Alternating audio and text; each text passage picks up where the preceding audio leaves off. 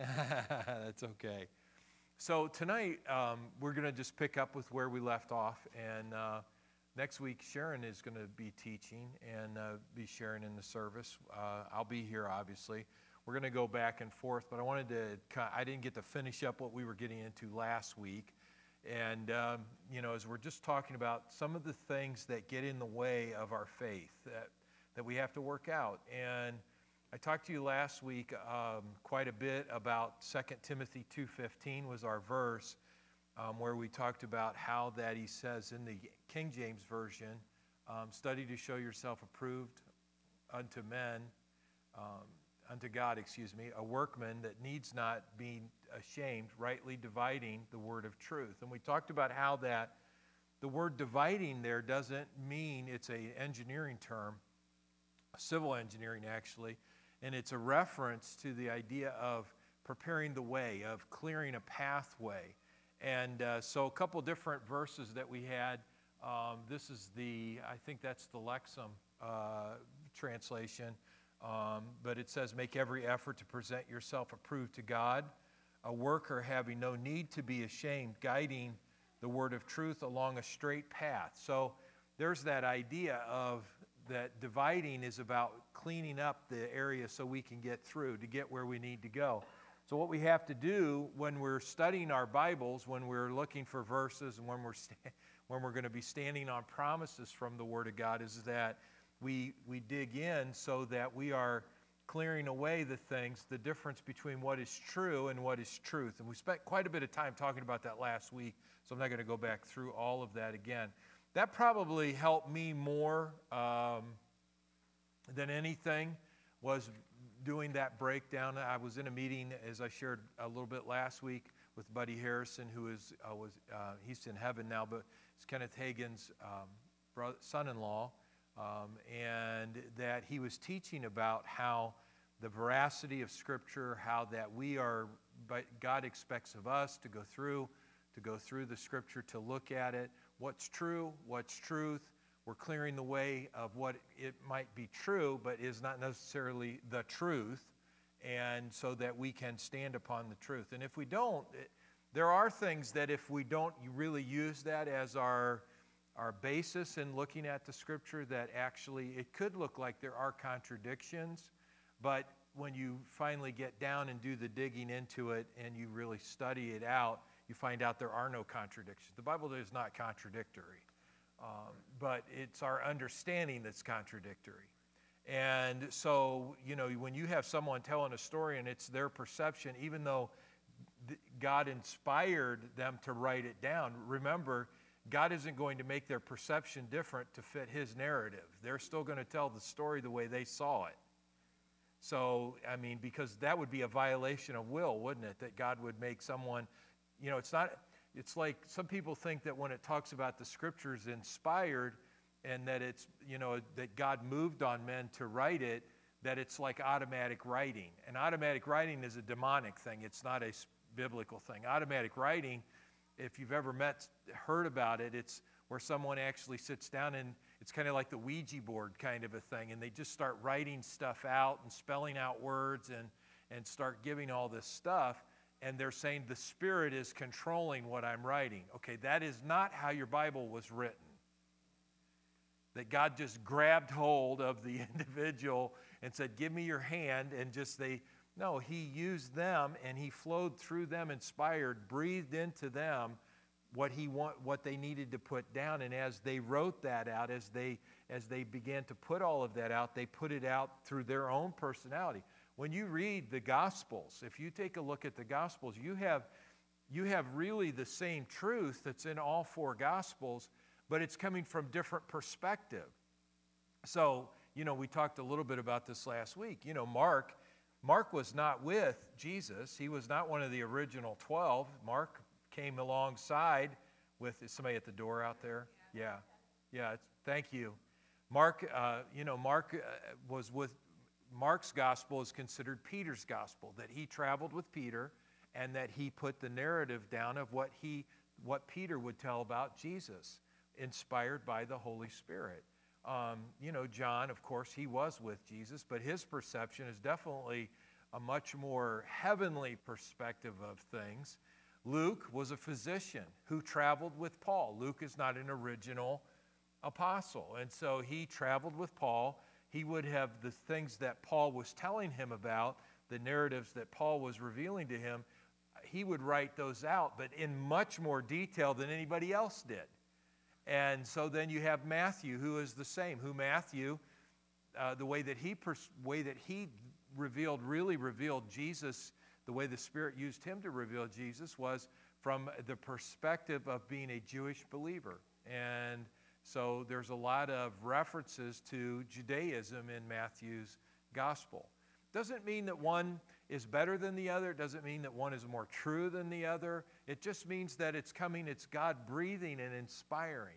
Now, it's important for us to recognize that as we're developing our faith, because if we don't, there will always be these little things that will keep trying to catch us up in what we're believing God for. And we want to make sure that we're protecting that we're actually getting down what is the truth in these particular, like some people will say, well, in Luke's gospel, he talks about 2 blind men, and in Matthew's gospels, there's only 1 blind man.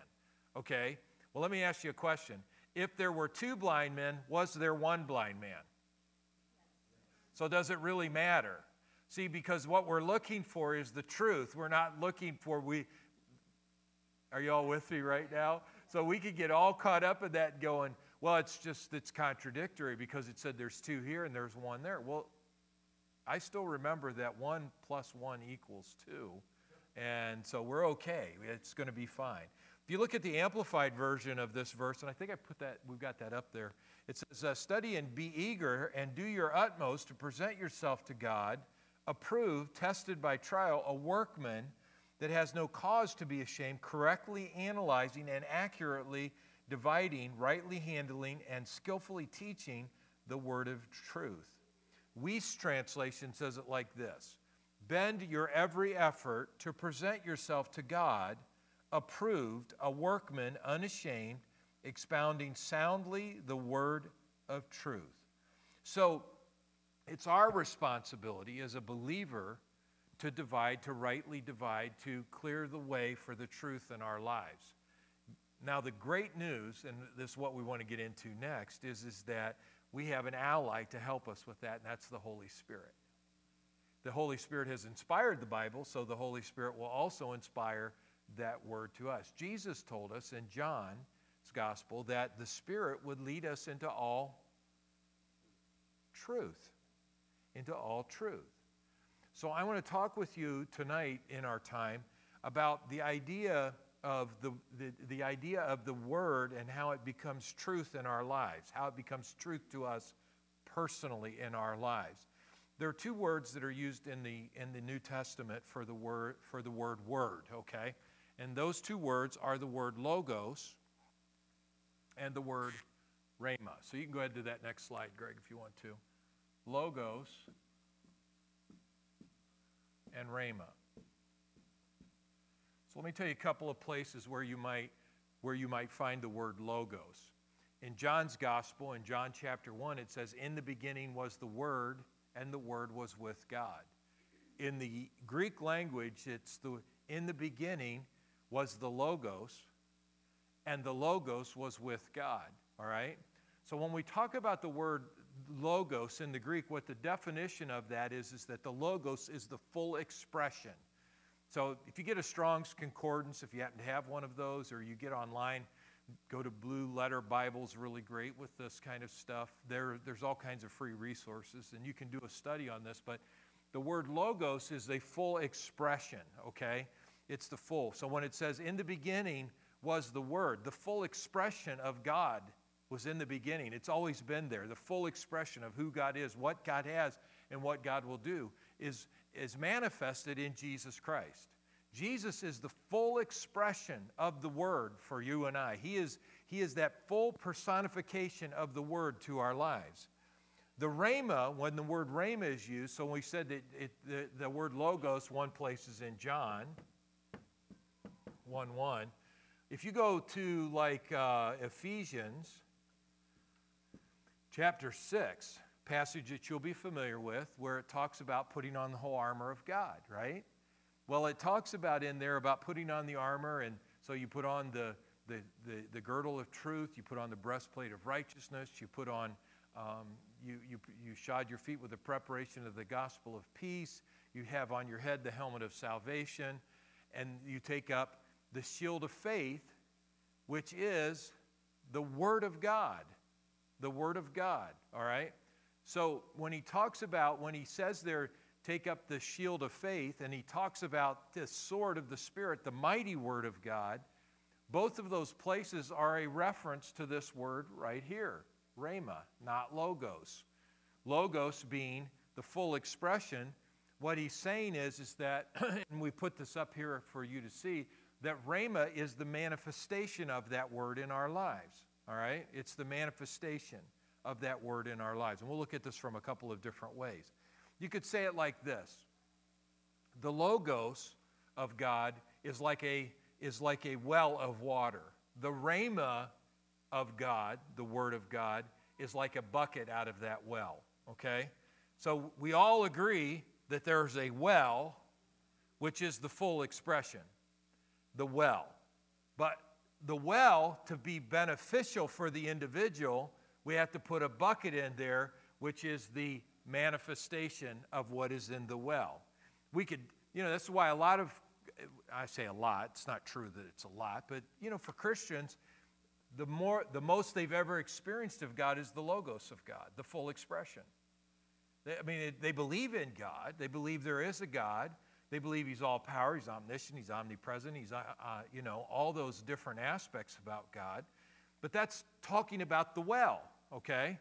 But because we believe, just because we believe that in the well, that there's this fullness of the well, it doesn't really do any difference to us until we are able to draw from that well into our lives, which is the manifestation or the rhema. So when you look at in fact, if you have your Bible, turn to Ephesians 6 with me because I want you to see this, Ephesians chapter 6. Greg, I don't have that up there, so Ephesians chapter 6. And we're going to look at verse 10 here, 10 and down if you would.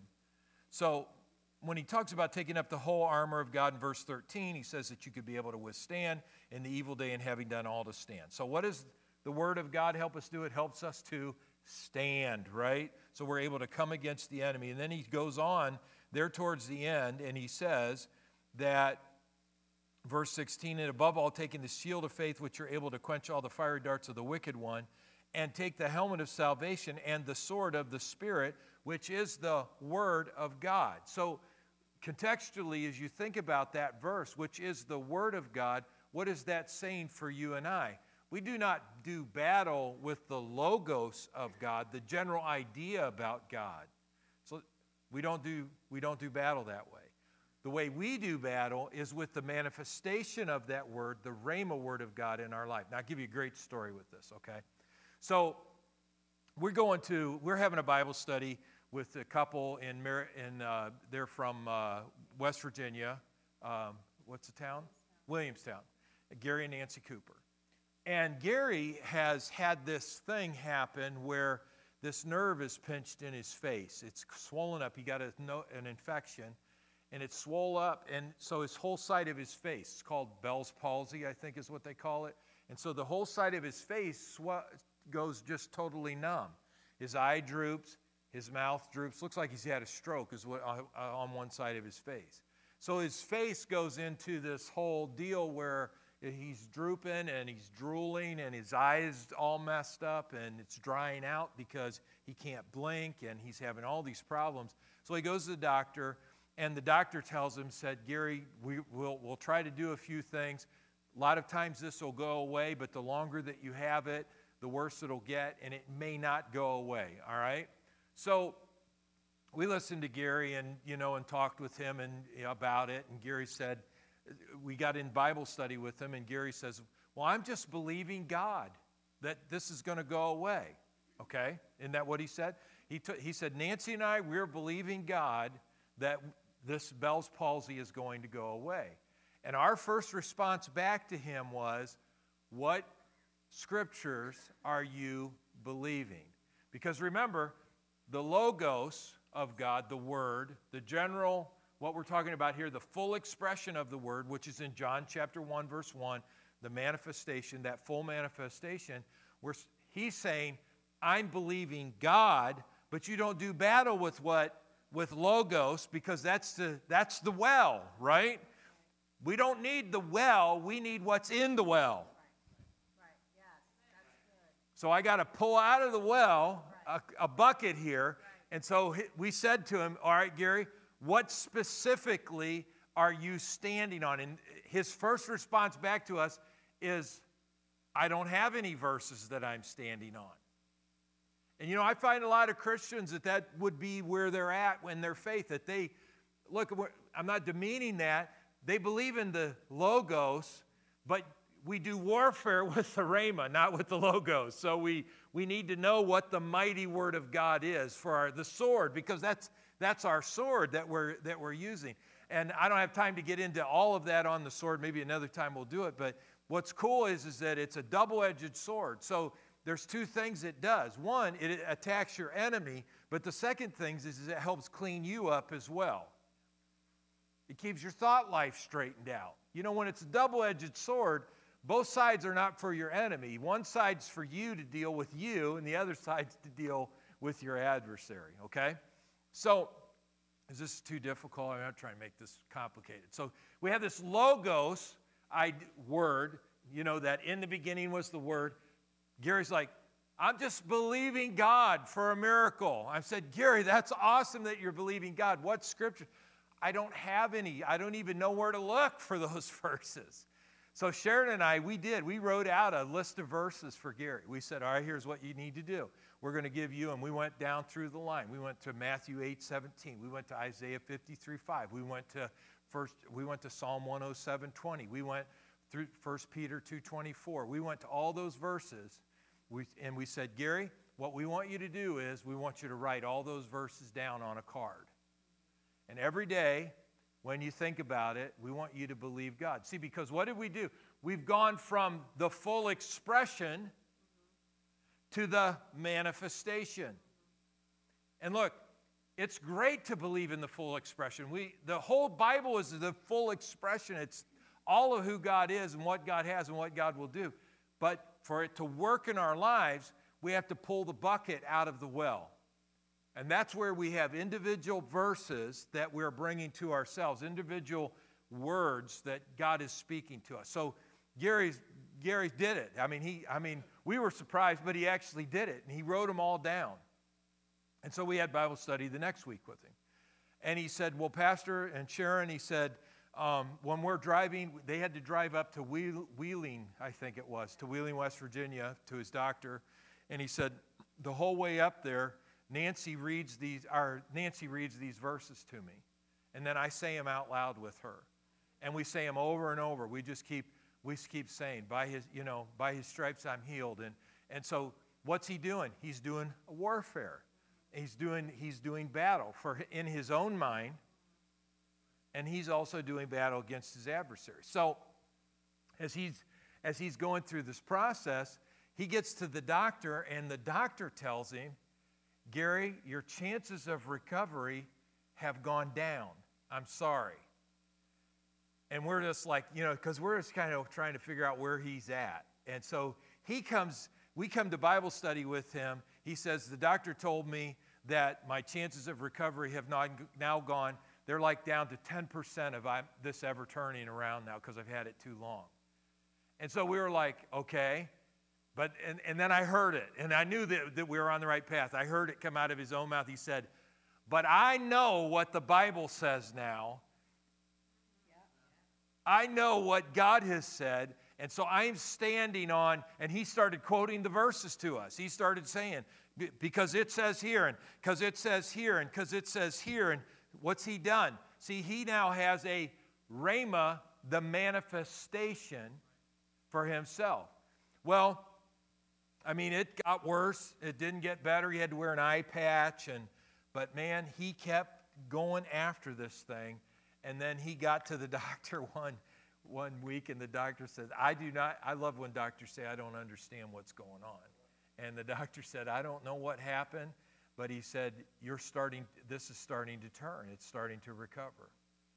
And Gary his face was completely recovered, completely by the end of this. And he had an absolute miracle that happened. Now, I know we all love the stories where, like, somebody has that problem, they come to the altar and you lay hands on them and, man, bam, there it is, right? We all love the there it is miracle. Everybody here love the there it is miracle? I love the there it is miracle, man. I mean, just like, bam, there it is, you know. But we also know that there it is doesn't always happen all the time. So on our part, what we have to do is keep our heart ready for our there it is. Man, that was really good.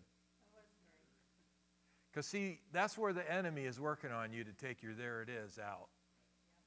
It's not going to happen. Remember when this happened. Remember how this went wrong. You know, I heard, and you know, it's really, I just think it's so incredible, these little minions of the enemy that come along and want to tell you their story about how their there it is never came. Well, just because their there it is didn't come, that's not you. Right? That's not you. And listen, I'm going to tell you right now that for every there it is that didn't happen, there's somebody who's got a story of a there it is that did happen. You just need to go talk to the right people. You got to listen to the right people that have you know, that there it is, man. You know, I mean, it just blows me away, you know, that because the enemy's sharp at this, because those words, it's just like when the doctor, what incredible timing. You are now down to a 10% chance. When he started believing God, he drew a well, he bucketed out of the well. He's like, it's not just Logos. I'm going to believe for Rhema here. I'm going to have a word from God for me in my life to stand on. Most people, when we ask them, what is your word from God over this situation, say, I don't know. I don't know. I don't have one. And you cannot do battle with the general expression.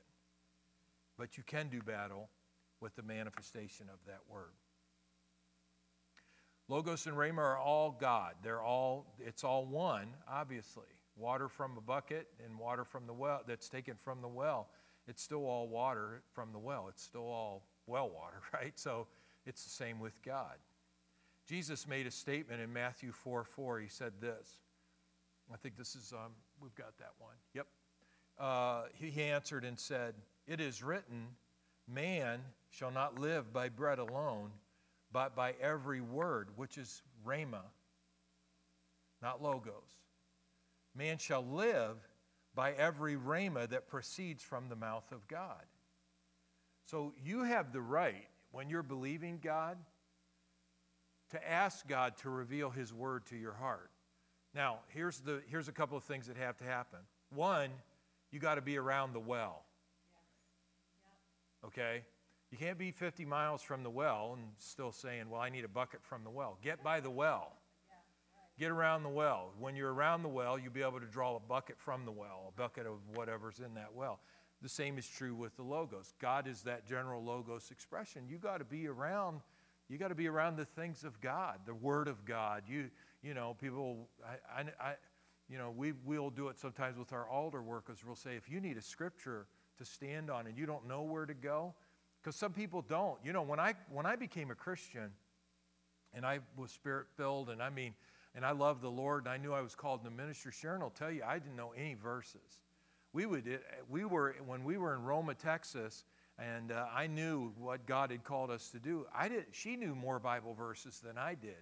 And I said, we need to learn Mark 11:23. We need to learn what Matthew 8. And I would try to read it once and quote it. Well, it didn't happen. I've struggled. I mean, I know I quote a lot of verses. All those verses are just years and years and years and years and years of repetition and continuing to direct those, because to me, that's how that Rhema, that's how God takes that word in our lives and makes it truth to us. Because, see, it's one thing to read in your Bible a verse, and even for you to say it. See, but some folks think, well, if I just say it, then it'll be mine. That's not true either. Because you just have the bucket of water, you have to ingest that water before it becomes a part of you. The Spirit takes the Word and makes it alive to us. He brings it personally to us. Any of you ever read any of Watchman Nee's books? Watchman Nee, I mean, he's intense. I mean, he is an intense writer. He has no many books that you can read in the bathroom. There's none. I mean, everything is this thick, and he wrote a book called The Spirit Man, which is powerful if you ever get a chance to read it. But I think that's the one you've read, right? Yeah, it's a long time ago. It's a very thick book. But he talks in that book about how that the Word has to become personal to you.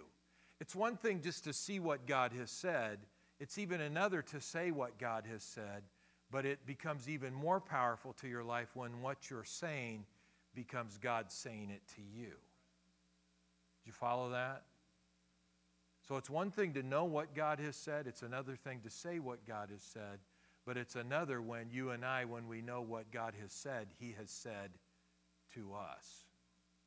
See, I'm going to tell you that you can endure anything if you know that God has said something to you about getting through it.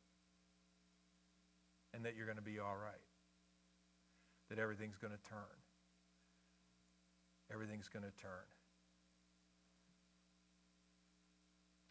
Jesus said that's what you'll live by, is the Rhema word, the manifestation of the word in your life that proceeds from the mouth of God. It's God speaking it directly to you. But you want to be in the same neighborhood so that when He speaks that, you want to be in that same neighborhood of word so that when that word comes to you, God's taking of the resources that you have and speaking to you. I've only had one time in my life, one time, where God spoke a verse to me that I did not know. One time. And that was the day I got saved. When He spoke to me in the middle of the night, Luke 9:23. I did not even know where, he didn't, that was really funny about God because he said the verse to me, but He didn't tell me where the verse was. So I guess He doesn't say, over in my book, Luke 9:23, no, He just said, if any man will follow me, it was like somebody was in the room. He must deny himself, take up his cross daily, and follow after me. Look, I believed in the Logos at that time in my life. In fact, the truth is every night I would lay in my bed and read 2 chapters out of my mother's wedding Bible. Got it in my office in here. Little tiny print. Most of the time when I would read it, I was drunk. But I believed in the Logos. I believed in God. If you came up and said, there is no God, I'd say, no, there's a God. I believe in God. I believe He's real. But I'd still come home drunk and read my little chapters out of it. I don't know how I did it because that print's so little. Thank God for good vision, But man, I'd sometimes would pass out reading those verses in the Bible. But just because I was reading those passages in the Bible, it did not impact my life until it became Rhema. God took something that I did not realize, and He said, if any man will follow me, let him deny himself, take up his cross daily, and follow me. At that moment, I knew that God was talking to me and that I needed to make a decision in my life to stop messing around and to sell, what we used to call sell out, just sell out to the Lord. Just give myself completely to Him. So that night I prayed, I cried, I said, God, I give You my life. I will deny myself. I'll take up the cross and follow after You. It's really, tell these stories, you probably think they're so strange, but there were still times I stumbled and fell, but it was always interesting. Like one night, we were at a drive-in theater, and we were all getting high as a kite. It was just big-time party time in the car. And there was a church that was across the way from where the drive-in theater was. What'd they have out front? A lit-up cross. That'll ruin your buzz because I'm like sitting there, and all I'm thinking about is, if any man, you said you'd take up your cross and follow me. Is that what you're doing right now? And I said, no. And I mean, I tell you, talk about ruining my night. But look, I'm glad. Thank God. I'm ruining it because I need to get out of that kind of lifestyle. That was just, I was heading down the toilet with that kind of lifestyle. So thank God that we were able to make that break from that. Man lives by every word, rhema, that proceeds from the mouth of God. Both Logos and rhema are the word of God. The Logos word is objectively recorded in Scripture for you and I, while the latter, the rhema word of God, is spoken to us at a specific occasion. I'm going to show you this in the Scripture where this is at. All the rhema of God will always be based on the Logos of God. It will be in his character, his nature, his heart, okay? Logos is the objective word, and rhema is the subjective word, okay? Where the word becomes personal to you, to your life. Now, I know some of you that have been at this for a while, you can think of times in your life when maybe a scripture became like, bam, it hits you. It like really hits you. In fact, does anybody want, I think we're recording this, but does anybody want to share a verse where God really, it became rhema to you? You just knew in the middle of a situation that it became real to you. All look, well, you're usually always got something. I do. But some of you look, yeah. Some of you look like deer in headlights, but it's okay. But I mean, a time in your life where maybe you were in a tough situation, but you were believing God and standing in faith, and there was a certain passage or a certain verse that somehow came to you or was spoken, and you were because see, rhema can happen during a sermon, it can happen during a prophetic word, it can happen while you're reading your Bible, but all of it, listen to me, all of it happens around the well, not away from the well, okay? So has anybody got anything you want to? Yeah, Dana. Could you stand up? Would you mind? Please. I'm sorry. Kind of personal, but so a couple years ago, Dave and I, we owned two businesses, and at that time, they both just everything was going wrong. It was looking like we were going to have to close it. It was things completely out of our control, things we were not doing, things our employees were doing, or something somebody got to put fuel in the truck and ruin the whole load. Oh, boy. Just different things like that was completely like not, Anyway, so we just kept standing in the Word, and there was a point where I rode in the truck with Dave, and we had a delivery to make. We had enough fuel to make the delivery, get the check, and leave, and fuel the truck back up so we could get home. Yeah. We get to the Dorito factory. This factory is broke down. We are stuck there for 24 hours running on very little fuel and just trusting God that we're going to wait. And so we sat there not knowing if our truck's going to run out of fuel. And so we get there. They didn't hand us our check after we unloaded. And we're like, God, we're still going to leave. You're going to get us home. You're going to get us through this. Yeah. And so anyway, we pulled up to the diesel. Thankfully, had no money to put money into our truck to get home. And we've been gone for 2 weeks from the kids. Oh, wow. And so we said, God says in his word, when you got nothing else to do, you stand. And Yeah. so we're going to stand. Yeah. And so him and I, we joined hands, we prayed, and we were like, God, we don't know, but we know you're going to. Yeah.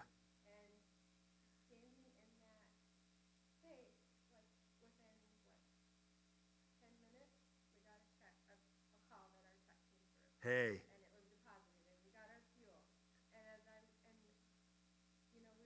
was just like a struggle for a year. But that was like a turning point for us. And God gave me a verse, and I can't remember where. That's okay.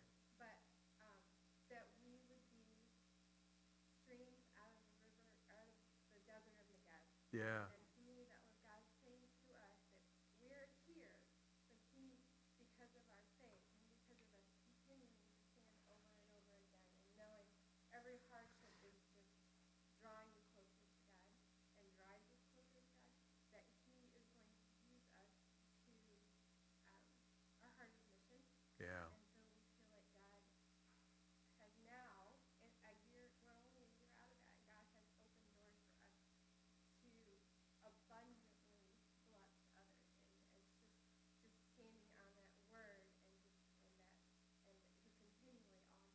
That's awesome. You are going to these streams on the desert and the Negev. Yeah. So, and even you're preaching on rivers and streams. Yeah. Like that is all like Wow. continually different. So, I don't know. What a great, awesome. Give her a good hand. That was awesome. Amen. Her and Dave. Wow. How about somebody else? Yes. Elizabeth, stand up, please. I'll probably cry. It's okay. I'm about in tears listening to her story, so go right ahead. Talk loud. Yeah. Well, we had always had trouble getting pregnant.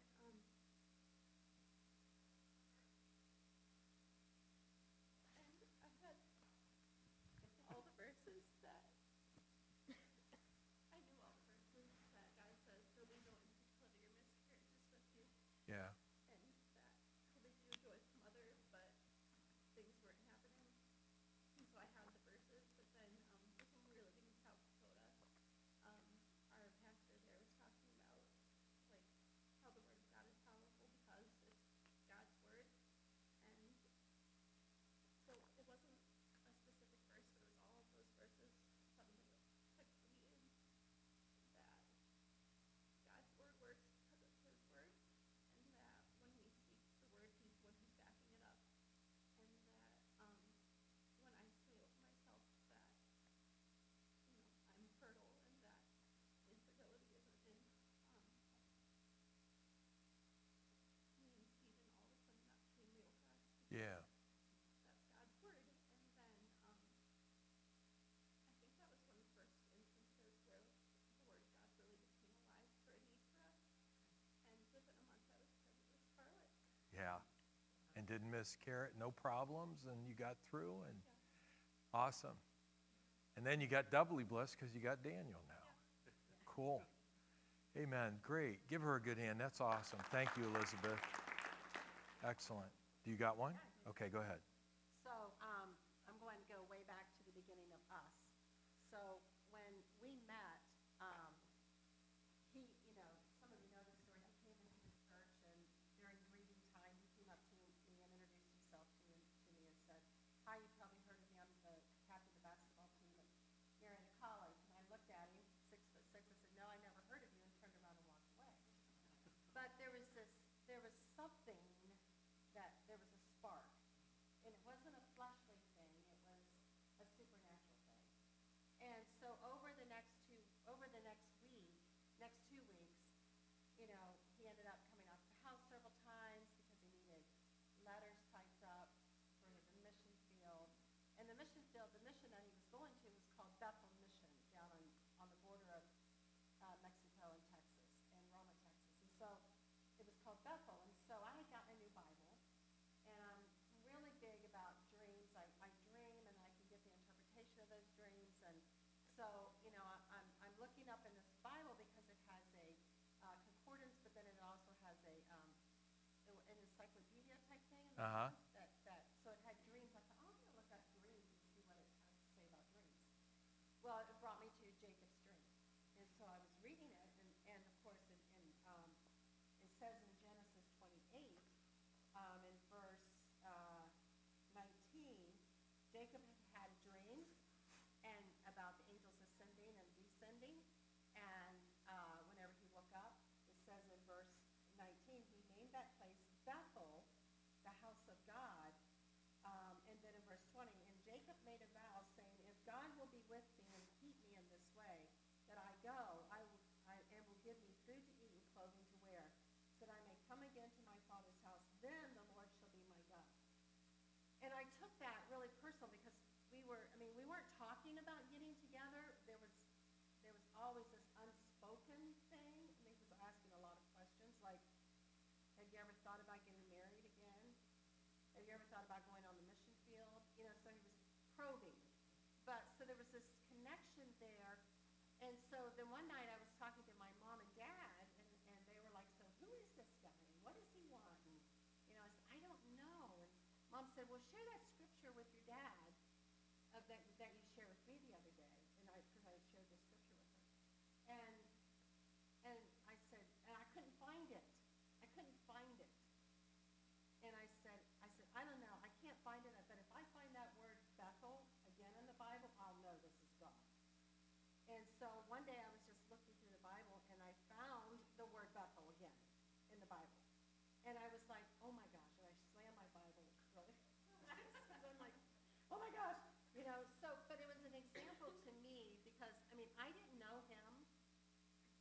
no guarantee of anything that God was, because we had no security. No, none. The place that we were going wasn't paying. We had to raise our monies to be there. And we had letters of support, but that doesn't mean anything. Right. I mean, people can go, oh, yeah, but, things have changed. We can't support you anymore. So we had no guarantees whenever we went, So I just knew that I knew that I knew that this is God, and that fear that I had that, you know what, we're going to be okay. Yeah. We're going to be all right. So when he finally did propose 2 weeks later, I was able to say yes. But, but that's because I had a sure word from God. Now, he'll say, you mean you didn't marry me because you love me? I said, I didn't know you. I married you because God told me to. That's my story. I don't believe that, but whatever you got to tell yourself, that's all right. Yeah, thanks, honey. Do you want him to give you a good hand for telling your story? Okay. Don't need it. It's my story. Anybody out? Dakota, you got anything? I do. Yeah, stand up and tell everybody, okay? So, I think I've told this here before, but when I went to school, my first year at Rhema, I was broke, right? Like, I just was. College student, whatever my roommates brought home, and then whatever I could find at work. But my second year, I decided that I wasn't going to be broke, so I went back to school and told God I wasn't going back to my job, and I was going to find something else and make more money. So that was my idea of things. And about 2 weeks later, I hadn't gotten any calls back for anything, and it wasn't because I'm a bad interview, because I'm a very good interviewer. Right. Yeah. And so I'm sitting there, I'm just asking God, I'm living in Josh and Michael's apartment, and they're getting married, so I'm ready to move out of that apartment. And God was like, well, you need to go back to Shiloh, is where I was working. It's a little tiny restaurant. And I was like, God, I can't go back there, like, I don't make any money there, nobody makes any money there, like, I'm not going back there, like, I gotta go somewhere else. And he said, no, you need to go back there. And I was like, all right, well, if I'm going to go back there, then you got to, like, there's some stipulations here. Right. Like, I wanted to get married, so I needed an engagement ring. And, I wanted to go home for Christmas, which I couldn't do the year before. And, like, just a couple other things. So I told him, all right, like, I'm going to go back here, but I'm not going to be broke this year. So you're going to have to do something. He was like, well, I do supply all your needs according to my riches and glory, so believe that, and we'll be all right. And I was like, yeah, okay. And so I went back, and I was faithful. But that verse that he brought out, right, like, that's the thing that I was like, okay. So anytime I felt like I was getting tight on finances, I was like, listen, like, you said you would, so here we go. And ended up getting an engagement ring that was worth far more than anything I could ever have afforded. Right. It was given to me. It was worth about 10 grand. Wow. Wow. Wow. And then You gave it to Kara, right? I did. Okay. You can ask her what I was going to ask you if you sold it and took the money and gave. she lost it. Anyways. Oh. So yeah. So then, it came around time for Christmas, and somebody walked. I didn't have any money to go home, and my manager walked in and was like, she didn't even believe in God. She was like, I don't know. I just feel like I'm supposed to give this to you, and she handed me a check for the amount of money that it would cost me to get home. Yep. Yeah. How great is that? Give him a good hand. Amen. What a great story. So I know there's lots that we could tell stories. Kath, did you have one? Yeah, go ahead. Stand up and tell it. That's great. Just go way, way back to almost to the beginning of Amazing Grace. We were, I come here, it was in the early 1980s, and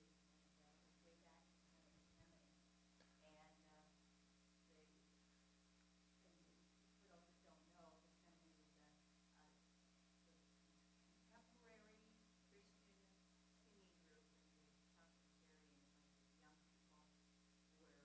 that would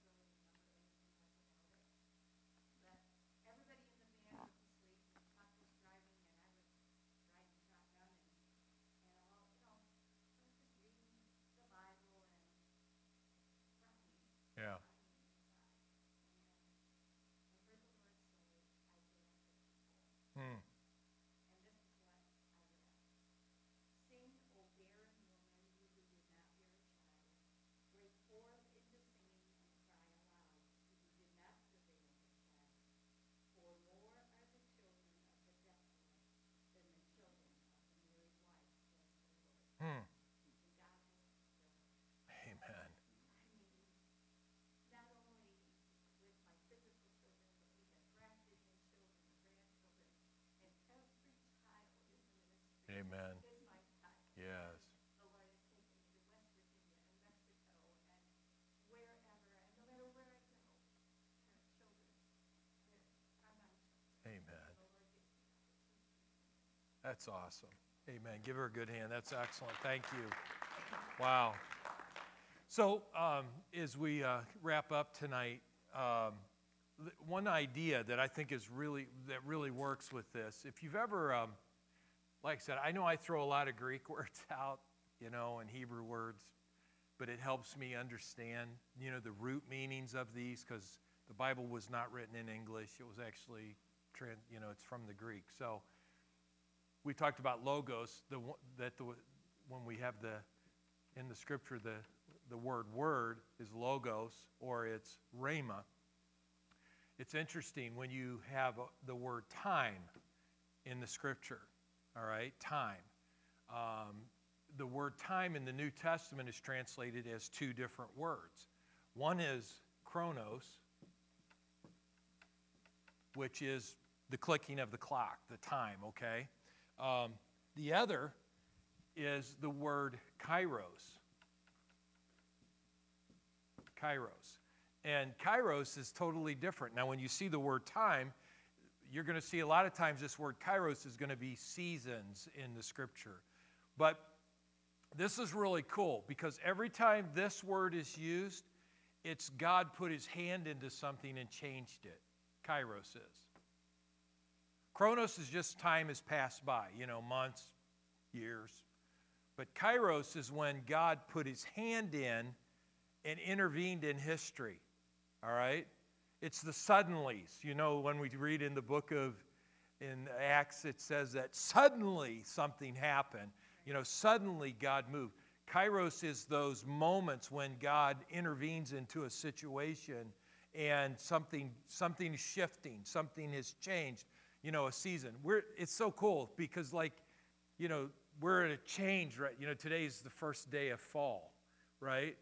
Now, we would base the day of fall pretty much off of Chronos because of the way that I don't know how everything lines up, where we are in proportion to the sun, okay?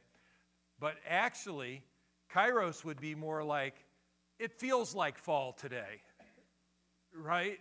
This looks like fall. Pretty soon the trees will turn now because it's like cold out. I'm thinking about my furnace running. I'm thinking about, it's like thinking because what's happening is that the season changed. Now, remember, just a couple of days ago, we were all running around in shorts and T-shirts or something close to that, right? Now, you're not out doing the same thing because there has been a kairos moment, a suddenly, and usually abruptly, these kairos moments come in the New Testament. So it just kind of helps because that idea of the same with word. Logos is that whole big picture, but rhema is that moment of God intervening or God stepping in or something became real to you. In Luke 1:38, it talks about Mary and how that the angel appeared to her to conceive. And I want you to notice this in verse 38. It says, "And Mary said, Behold, the maidservant of the Lord, let it be to me according to your word." And the word there is rhema, not logos. Let it be to me according to this manifest word that you've brought to me. That word wasn't for everybody, right? That word was for her. That word was for her. And so, let it be to me according to your rhema, the manifest word that you brought to me. And as soon as she said that, her faith was completed and she had given birth. The angel left, and that was the last part that the angel played in it. So, I love what Kenneth Hagin said. Faith is grasping the unrealities of hope and bringing them into the realm of reality. That's what rhema does. Logos is the big picture, but rhema is when faith comes. That's what happens is we have this like knowing in ourselves that it's God's, like Dana said, that we're going to get through this, we're not giving up, or Kathy said, or Dakota or Sharon or or Elizabeth, there's this knowing that happens. Now, how do we get ourselves into that place of knowing? You got to be around the well, period. Okay? How do you get around the well with the Logos? Well, you do it by talking about it. That's what Joshua 1:8 says. This book of the law shall not depart from your mouth. You'll meditate in it day and night, and that you'll observe to do according to all that's written therein. And then if you do it, what will happen? You'll have good success, right? And you'll prosper. The Word will do what it's supposed to do. So here's how things happen for us.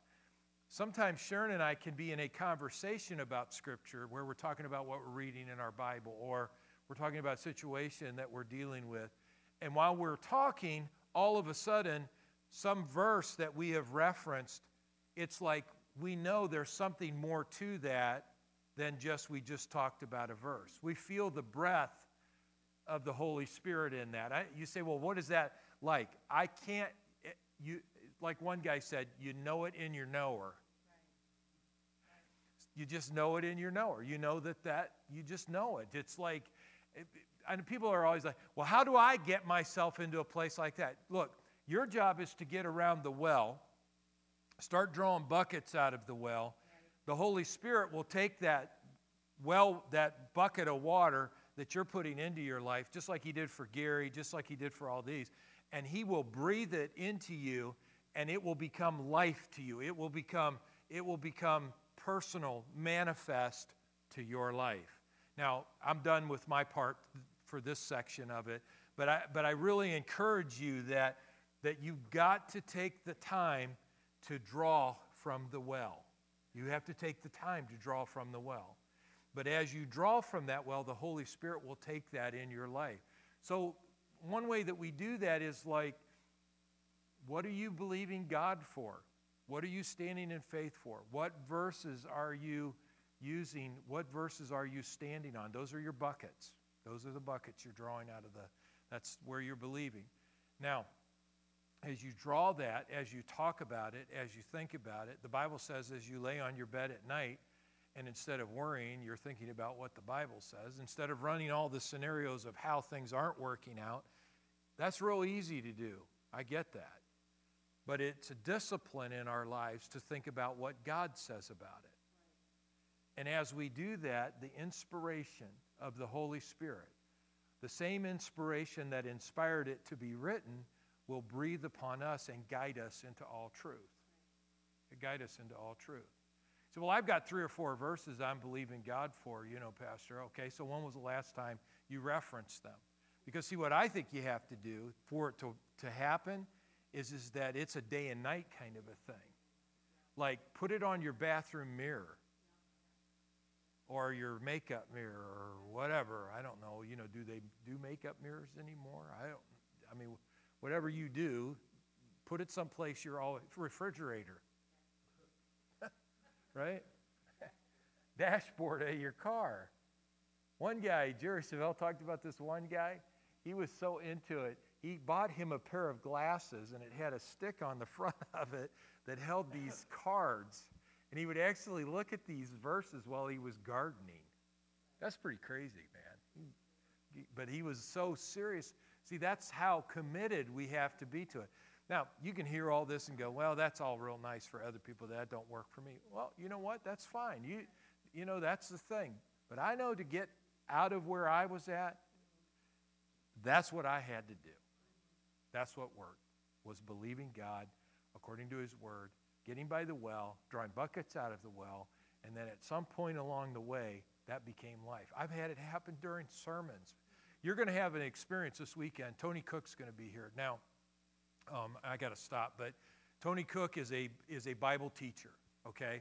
So I teach, but I'm a pastor teacher. Tony Cook is a he's a teacher. He's going to draw some really cool things out of Scripture when he's here.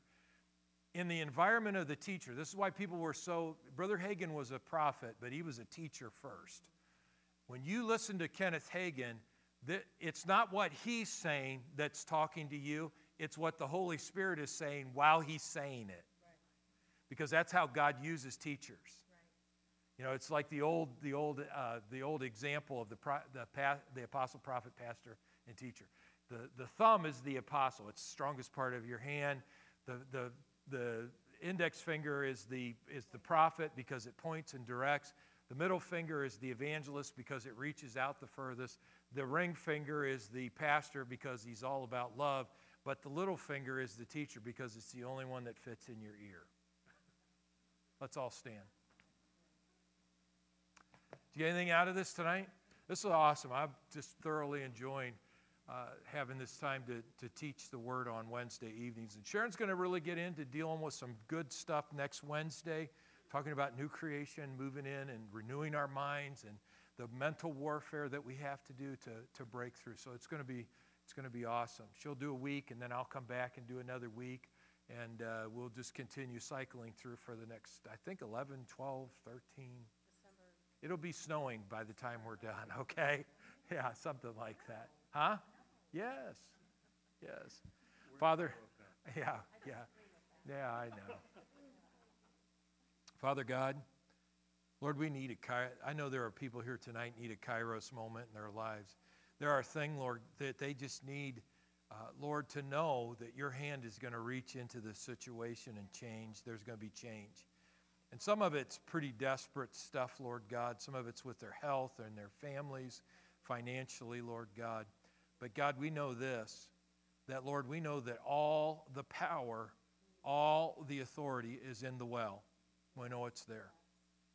We know that, Lord, you are the well spring of life. Lord, we know that, Father God, all that what we need is not in the world, but it's in that reality of heaven. It's in what you have declared, Lord God, over us, for us, in our lives. Now, Father God, as we draw from that well, as we draw Bible verses from that well and stand upon them, Father, I just thank you, Father God, that we will have those intervention moments in our life where you breathe upon our hearts, Lord God, and make that manifest to us. Just as real as it was for Mary when she knew, she said that let it be to me, according to this rhema. Let that be to me. May that be true for every person, Father God, in this place tonight. And I thank you for it, Lord, in Jesus' mighty name. Amen. God bless you. Thank you. If you need prayer, we'll be around. There's some prayer altar workers here. God bless you guys.